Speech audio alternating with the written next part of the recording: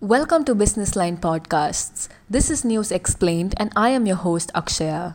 The deadlock between protesting farmers and the centre was broken on Wednesday.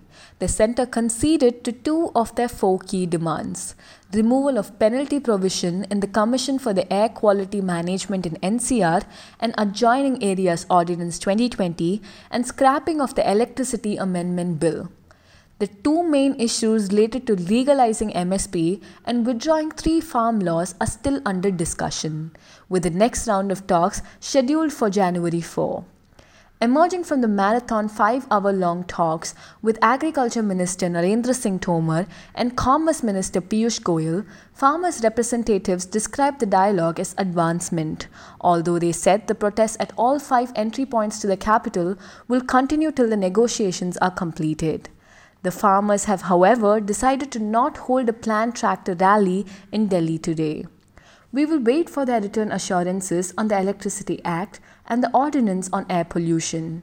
We hope they will be ready to accept our demands on the other two key issues too. All India Kisan Sabha General Secretary Hannan Molla told reporters after the meeting.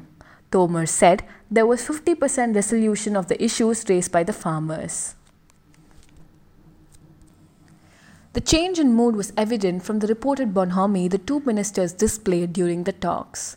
The atmosphere has hitherto been tense, with the farmers describing the government's attitude as obdurate and unrelenting. Thank you for tuning in.